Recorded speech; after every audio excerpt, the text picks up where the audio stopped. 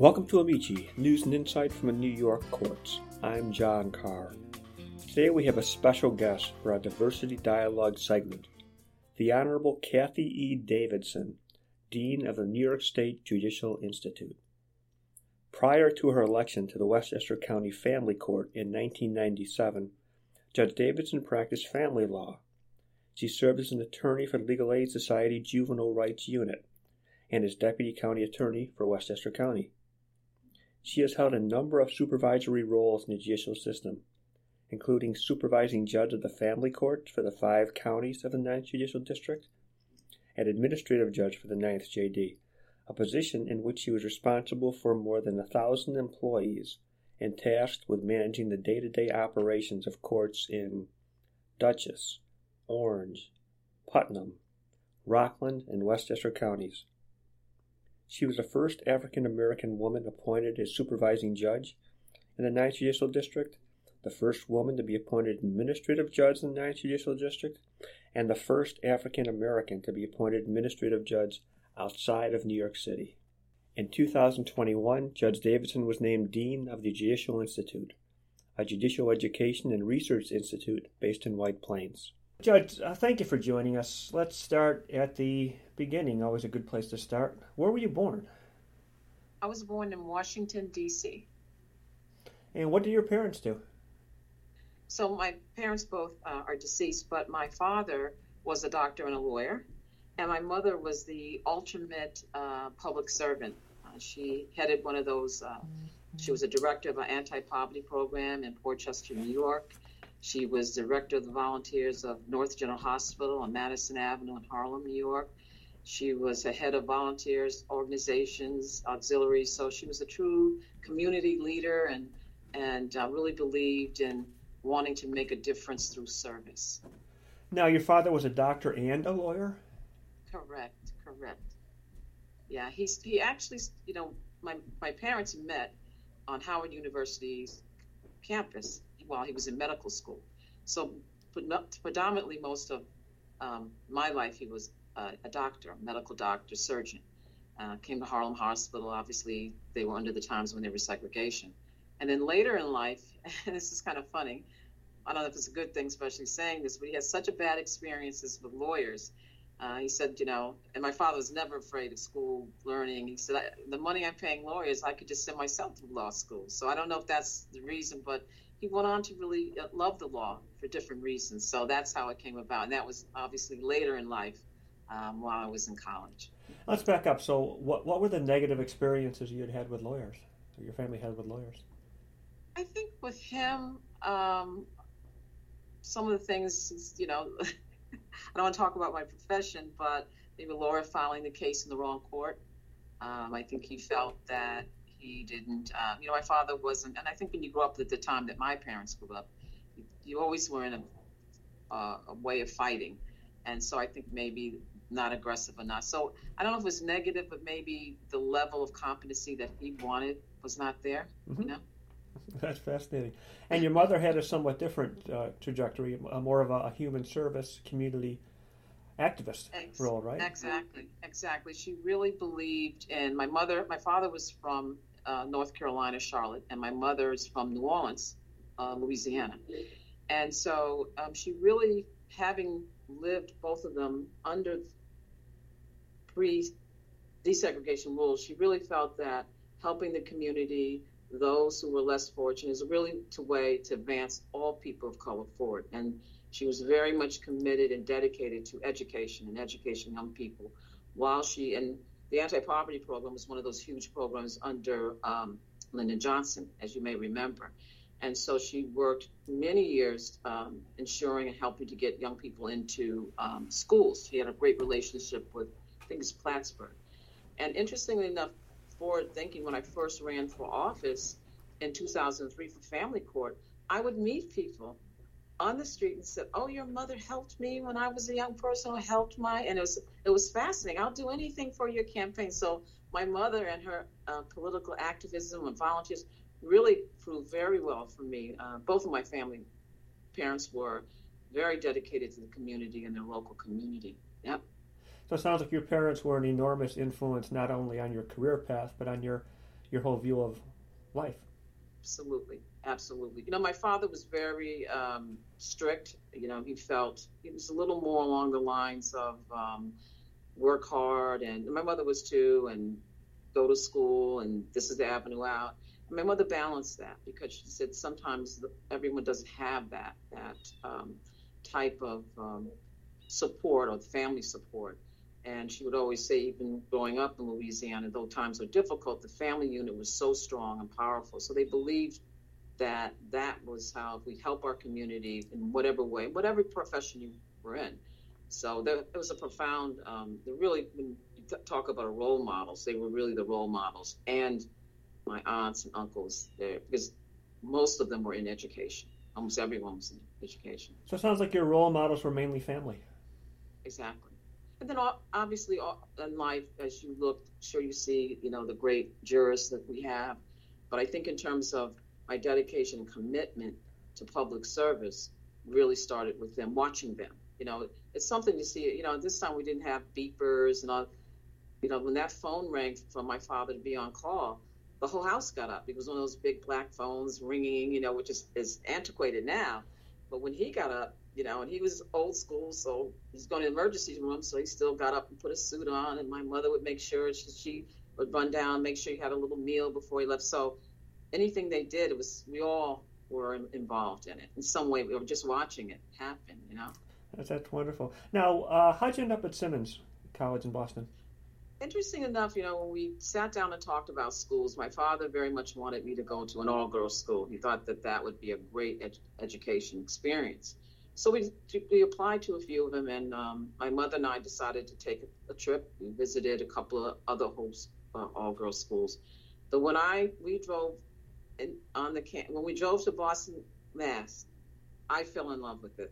Just to see all the schools, all the students, and my 18-year-old mind, I'm like, this is it. And then Simmons was small, and now it's a university, but it was small enough that I still had that support. But then you're you're in the city of Boston, and everyone's a student. So it just seemed like that was it. I knew I wanted to go to Simmons, and it was a great experience. And it was, I'm the youngest of my family, so it was far enough from New York, but it was easy to get back to New York. So you could, at that time, take the train or you fly in. It wasn't a big deal. Now you chose to, I guess, follow in your father's footsteps and attend Howard University. The oldest and first historically black law school in the country, and the alma mater of Thurgood Marshall, Robert Carter, Vernon Jordan, and our very own Franklin H. Williams. Why Howard? Well, first as a legacy. My father attended medical school there. His brothers attended medical school there. My brothers went there. So I was very familiar and had cousins who went to the graduate schools. So, but what was really, I think, sealed the deal when my oldest brother was graduating from medical school when I went down for the graduation. And, I was primarily raised in the Northeast. So that was my first experience going onto campus that was multicultural, multi-diverse, and it was just so empowering. And to walk onto the football field and see that, I just said, this is true, this educational power for me, I felt was this is where it is. As Nina Simone would say, that's where it's at. And so that really, for me, it gave me the passion to want to go to a historically black college. Now, I know you're a commissioner with the Franklin H. Williams Judicial Institute, and I mentioned Franklin Williams a moment ago, and I'm sure you've seen the Emmy-nominated documentary on Franklin Williams. There's one scene in there where an observer noted that at Lincoln, Franklin, quote, didn't have to be black. He could just be Franklin, close quote. Was that your sentiment there many years later? Absolutely. When we think about it, and many of us that my colleagues and that I went to law school, we talked about that because many of us, on the good part, we had the fortune of being, integrating schools and, being that generation. But sometimes it was nice to have someone who had the same experiences that you had, that, not that there aren't issues of race, but just for that not to be, when you're a person, an African-American, you always wonder, is this person seeing me for me? Are they seeing, but that wasn't the issue. And so it was comfortable. Doesn't mean I didn't have challenges. It doesn't mean that law school didn't challenge me, But it was nice to be amongst peers who had faced the same struggles that you faced. Even though you may have come from a family that did a lot better than previous generations, you still had struggles. And to be able to have that affirmation and confirmation was huge. I imagine it was. Now, from the start, as both a practicing attorney and a judge, you gravitated to cases involving children and families, perhaps with some influence from your mother. And you serve on the Permanent Judicial Commission on Justice for Children. I'm starting to detect a pattern here, Judge. Yes, absolutely. I do have a passion for families and children. I can remember, I was so happy when I became part of the commission, was under when Judge Kay first started, that was a big passion for her. And I really feel that some of the ills and problems that we're facing in our society starts with our families, and we can begin to work and heal with our families. It makes a difference. And I also think myself being in that kind of work and doing that kind of work also helps inspire other generations. And so it's my pattern, it's my passion. And where would you be today if you did not have the family influences that you had? I don't know. I think that is critical to my to who I am today. I think it's even as I talk about the fact that going to Historic Black College gave me the opportunity to be me, but also the fact that I did go to integrated schools. There's a book called Children of the Dream, and my generation were the first generation that benefited from integration, and it shows that we actually do much better than those who do not. And so the background of having both worlds has meant so much. So part of it, and I'll say this, when I first ran, and obviously at the time it wasn't as easy outside of the city to elect someone who looked like me. And many people said, oh, it's going to be hard for you to get people to vote for you who are not people of color. And by going to integrated schools, I was like, that's absolutely not true. Because I've made friends, and I know that there are people who are not people of color, not Black people, who look at Kathy for Kathy. So that experience of these two worlds helped me realize that doesn't mean everyone's going to love you. My mother used to say, remember, everyone's not going to love you, Kathy. But I know there are people of good heart and goodwill who see Kathy for Kathy. That's how beautifully put. Now let's turn to the JI, the Judicial Institute. First, what is it? Where is it? And why is it? Sure. So, good question. We're coming up on our 20 years in May 2023. As you know, this was a brainchild of Judge Kay, and the Judicial Institute sits on the campus of Pace Law School in White Plains, New York. And obviously, there was always been educational training for judges, but it was a vision of Judge Kay to really think about we should have a building dedicated specifically for judicial education.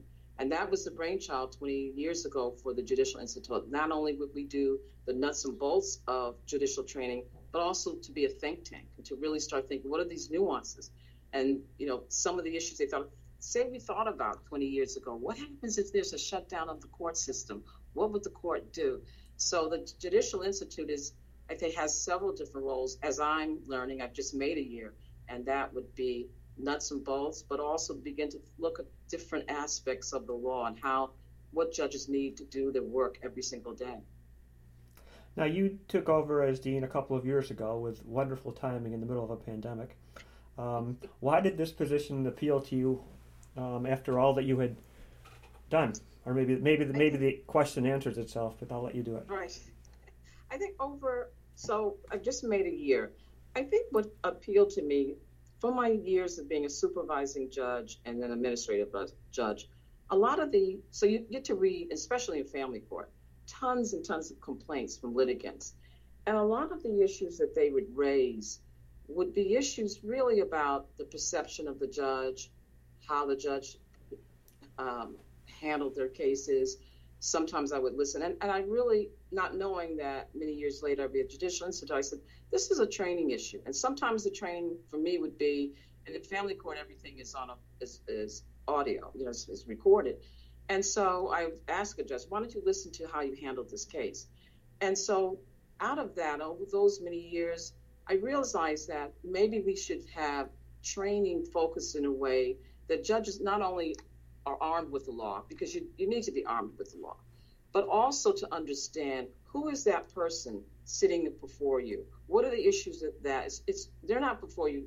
They're before you for one reason, but there's so many other issues too. And so it's a great opportunity to begin to educate judges, and also some education for those who come before the court in terms of what we do, how we do, what we can do and not do. And as you know, the judiciary is very much in the press now, so I think it's a good time for a little bit of education on both sides. I'm sure. Now, you have the mandatory training for new judges in, I don't know if it's December or January, and then you have your summer programs. What goes on the rest of the year?